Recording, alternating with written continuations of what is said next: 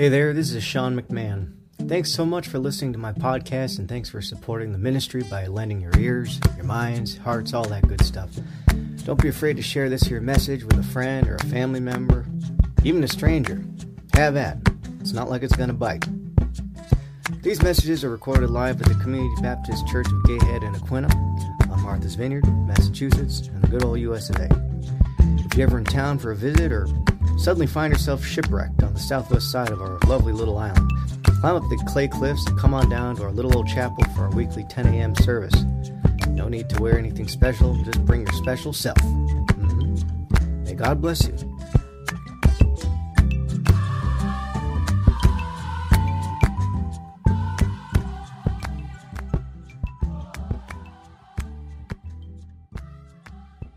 Today's scripture reading is taken from the book of Matthew, chapter 5, verses 1 through 9. When Jesus saw the crowds, he went up on the mountain and sat down. His disciples came to him, and he began to teach them, saying, "Blessed are the poor in spirit, for theirs is the kingdom of heaven. Blessed are those who mourn, for they will be comforted. Blessed are the meek, for they will inherit the earth.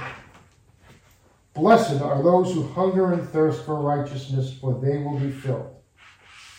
Blessed are the merciful, for they will be shown mercy. Blessed are the pure in heart, for they will see God. Blessed are the peacemakers, for they will be called the sons of God." The word of the Lord. Amen. And that's the teaching in a nutshell. Not much can be improved upon there. I think perhaps because of the news of the Queen's passing this past week, maybe I had my head in the history books a little more, and I was thinking about the ancient church. And I think also partially because I was privy to a conversation online about people saying, well, listen, Jesus wasn't white, his race matters, his skin color matters. And they're talking about Christianity in terms of it being a white man's religion. Of course, you may have heard Billy Graham famously preach, Jesus doesn't belong to white men, he doesn't belong to black men, he doesn't belong to red men or yellow men, is the way he put it in that time. He said, Jesus belongs to the world because he gave himself to the world. And I was inspired to remember St. Augustine, who is one of the great saints and doctors of the church, meaning that much of what we teach in the church was interpreted out of the Bible from him. That's what the doctors of the church were. Well, St. Augustine was African, and this was in the earliest days of the church, in the 200s and 300s. So I found this wonderful homily on the Beatitudes by St. Augustine, one of the great doctors of the church. And I suppose in all these things, it always helps us to go back to the early times. But to answer both of those points, it's also significant that people should know, again, because there's so many preconceived notions out there about what Christianity is. One of the doctors, the foundational doctrinal interpreters of our Christian tradition was a black man from Africa in the 300s. And this is one of the greatest sermons I've ever read. And you could listen to Billy Graham, you could listen to the Reverend Dr. Martin Luther King Jr. It doesn't get much better than this. Because the Holy Spirit chooses who he will to speak through. Because Jesus Christ died for all and wants all to be saved. And so he sends the Holy Spirit to give whopper sermons like the following. So I'm going to read from St. Augustine's homily on the Beatitudes. When our Lord Jesus Christ, beloved, was preaching the gospel of the kingdom and was healing various sicknesses through the whole of Galilee, the fame of his mighty works had spread into all of Syria. Large crowds, too, from all parts of Judea were flocking to the heavenly physician. For as human ignorance is slow in believing what it does not see and in hoping for what it does not know, those who were to be instructed in the divine lore needed to be aroused by bodily benefits and visible miracles, so that they might have no doubt as to the wholesomeness of his teaching when they actually experienced his benign power. And therefore, that the Lord might use outward healings as an introduction to inward remedies and after healing bodies might work cures in the soul, he separated himself from the surrounding crowd, ascended into the retirement of a neighboring mountain, and called his apostles to him there, that from the height of that mystic seat he might instruct them in loftier doctrines, signifying from the very nature of the place and act that he it was who had once honored Moses by speaking to him, then indeed with a more terrifying justice, but now with a holier mercifulness, that what had been promised might be fulfilled when the prophet Jeremiah said, "Behold, the days come when I will complete a new covenant for the house of Israel and for the house of Judah. And after those days, says the Lord, I will put my laws in their minds, and in their hearts will I write them." He therefore, who had spoken to Moses, spoke also to his apostles. And the swift hand of the word wrote and deposited the secrets of the new covenant in the disciples' hearts. There were no thick clouds surrounding him, as of old, nor were the people frightened off from approaching the mountain by frightful sounds and lightning. But quietly and freely his discourse reached the ears of those who stood by, that the harshness of the law might give way before the gentleness of grace, and the spirit of adoption might dispel the terrors of bondage. The nature then of Christ's teaching is attested by his own holy statements, that they who wish to arrive at eternal blessedness may understand the steps of ascent to that high happiness. He says, "Blessed are the poor in spirit, for theirs is the kingdom of heaven." It would perhaps be doubtful what poor he was speaking of if in saying, "Blessed are the poor," he had added nothing which would explain what sort of poor. And then that poverty by itself would appear sufficient to win the kingdom of heaven, which many suffer from hard and heavy necessity. But when he said, "Blessed are the poor in spirit," he shows that the kingdom of heaven must be assigned to those who are recommended by the humility of their spirits, rather than by the smallness of their means.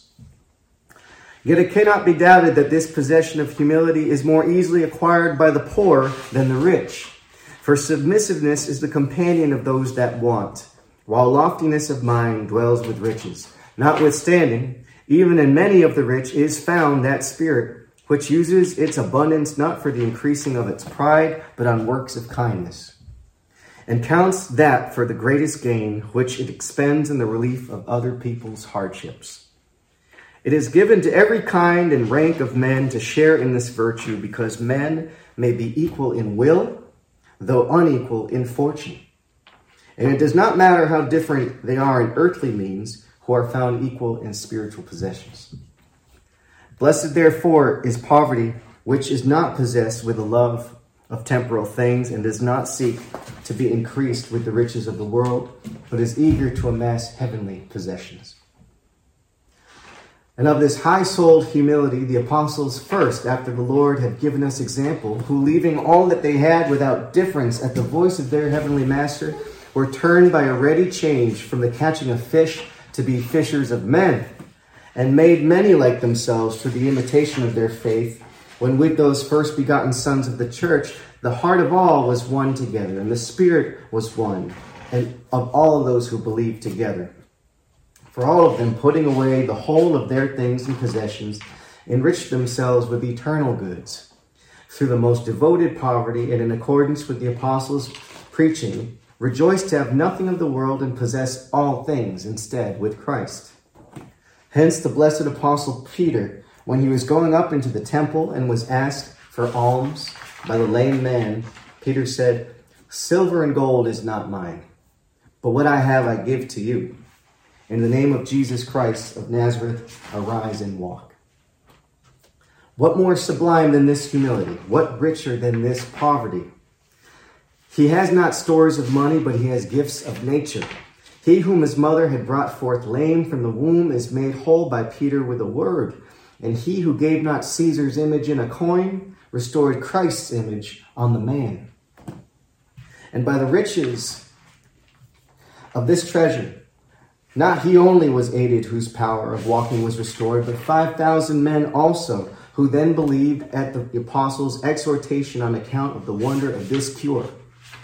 And that poor man who had not who had not what to give to the asker, bestowed so great a bounty of divine grace that as he'd set one man straight on his feet, so healed these many thousands of believers in their hearts and made them leap as a hart in Christ, whom he had found limping in unbelief. After the assertion of this most happy humility, the Lord has added, saying, "Blessed are they who mourn, because they will be comforted." And this mourning, beloved, to which eternal comforting is promised, is not the same as the affliction of this world, nor do those laments which are poured out in the sorrowings of the whole human race make anyone blessed. The reason for holy groanings, the cause of blessed tears, is very different. Religious grief mourns sin, either that of others or one's own. Nor does it mourn for that which is wrought by God's justice, but it laments over that which is committed by man's iniquity. Where he that does wrong is more to be deplored than he who suffers it, because the unjust man's wrongdoings plunges him into punishment, but the just man's endurance leads him to glory. And then next the Lord says, "Blessed are the meek, for they shall possess the earth as an inheritance." To the meek and gentle, to the humble and modest, and to those who are prepared to endure all injuries, the earth is promised for their possession. And this is not to be reckoned a small or cheap inheritance, as if it were distinct from our heavenly dwelling, since it's no other than these who are understood to enter the kingdom of heaven. The earth, then, which is promised to the meek and is to be given to the gentle, is the flesh of the saints, which in reward for their humility will be changed in a happy resurrection, and clothed with the glory of immortality, in nothing now to act contrary to the Spirit, and to be in complete unity and agreement with the will of the soul. For then the outer man will be peaceful and unblemished, will be the peaceful and unblemished possession of the inner man. Then the mind, engrossed in beholding God, will be hampered by no obstacles of human weakness, nor will it any more have to be said, as it said in the scripture, "The body which is corrupted weighs upon the soul, and its earthly house presses down the sense which thinks many things." For the earth will not struggle against its tenant, and will not venture on any insubordination against the rule of its governor. For the meek shall possess it in perpetual peace, and nothing shall be taken from their rights when this corruptible shall have put on incorruption, and this mortal shall have put on immortality, that their danger may turn into reward, and what was a burden becomes an honor. And after this, the Lord goes on to say, "Blessed are they who hunger and thirst after righteousness, for they shall be satisfied." It's nothing bodily, nothing earthly that this hunger, this thirst seeks for them, but it desires to be satiated with the good food of righteousness, and wants to be admitted to all the deepest mysteries and be filled with the Lord himself. Happy the mind that craves this food and is eager for such drink, which it certainly would not seek for it if it had never tasted of its sweetness. But hearing the prophet's spirit saying to him, "Taste and see that the Lord is sweet," it has received some portion of sweetness from on high and blazed out in the love of the purest pleasure, so that spurning all things temporal, it is seized with the utmost eagerness for eating and drinking righteousness, and grasps the truth of that first commandment which says, "You shall love the Lord your God out of all your heart, and with all your mind, and with all your strength," since to love God is nothing else but to love righteousness. In fine, as in that passage, the care for one's neighbor is joined to the love of God, so too here the virtue of mercy is linked to the desire for righteousness, and it said, "Blessed are the merciful, for God will have mercy on them." Recognize, Christian, the worth of your wisdom, and understand to what rewards you are called, and by what methods of discipline you must attain thereto. Mercy wishes you to be merciful, righteousness to be righteous, that the Creator may be seen in his creature, and the image of God may be reflected in the mirror of the human heart, expressed by the lines of imitation. The faith of those who do good is free from anxiety. You shall have all your desires, and shall obtain without end what you love. And since through your almsgiving all things are pure to you, to that blessedness also you shall attain which is promised in consequence, where the Lord says, "Blessed are the pure in heart, for they shall see God." Great is the happiness, beloved, of him for whom so great a reward is prepared. What then is it to have the pure heart, but to strive after those virtues which are mentioned above? And how great the blessedness of seeing God, what mind can conceive, what tongue can declare? And yet this shall ensue, when man's nature is transformed, so that no longer in a mirror, no longer in a riddle, but face to face, it sees the very Godhead as he is, which no man could see, and through the unspeakable joy of eternal contemplation obtains that which eye has not seen, nor ear heard, neither has entered into the heart of man. Rightly is this blessedness promised to purity of heart. For the brightness of the true light will not be able to be seen by the unclean sight. And that which will be happiness to minds that are bright and clean will be a punishment to those that are stained. Therefore let the mists of earth's vanities be shunned, and your inward eyes purged from all the filth of wickedness, that the sight may be free to feed on this great manifestation and sight of God. For to the attainment of this we understand what follows. Blessed are the peacemakers, for they shall be called the sons of God, the children of God. This blessedness, beloved, belongs not to any and every kind of agreement and harmony, but to that of which the apostle speaks when he says, "Have peace towards God," and of which the prophet and King David speaks, "Much peace have they that love your law, and they have no cause of offenses." This peace, even the closest ties of friendship and the most exact likeness of mind do not really gain if they do not agree with God's will. Similarity of bad desires, leagues in crimes, associations of vice cannot merit this peace. Right?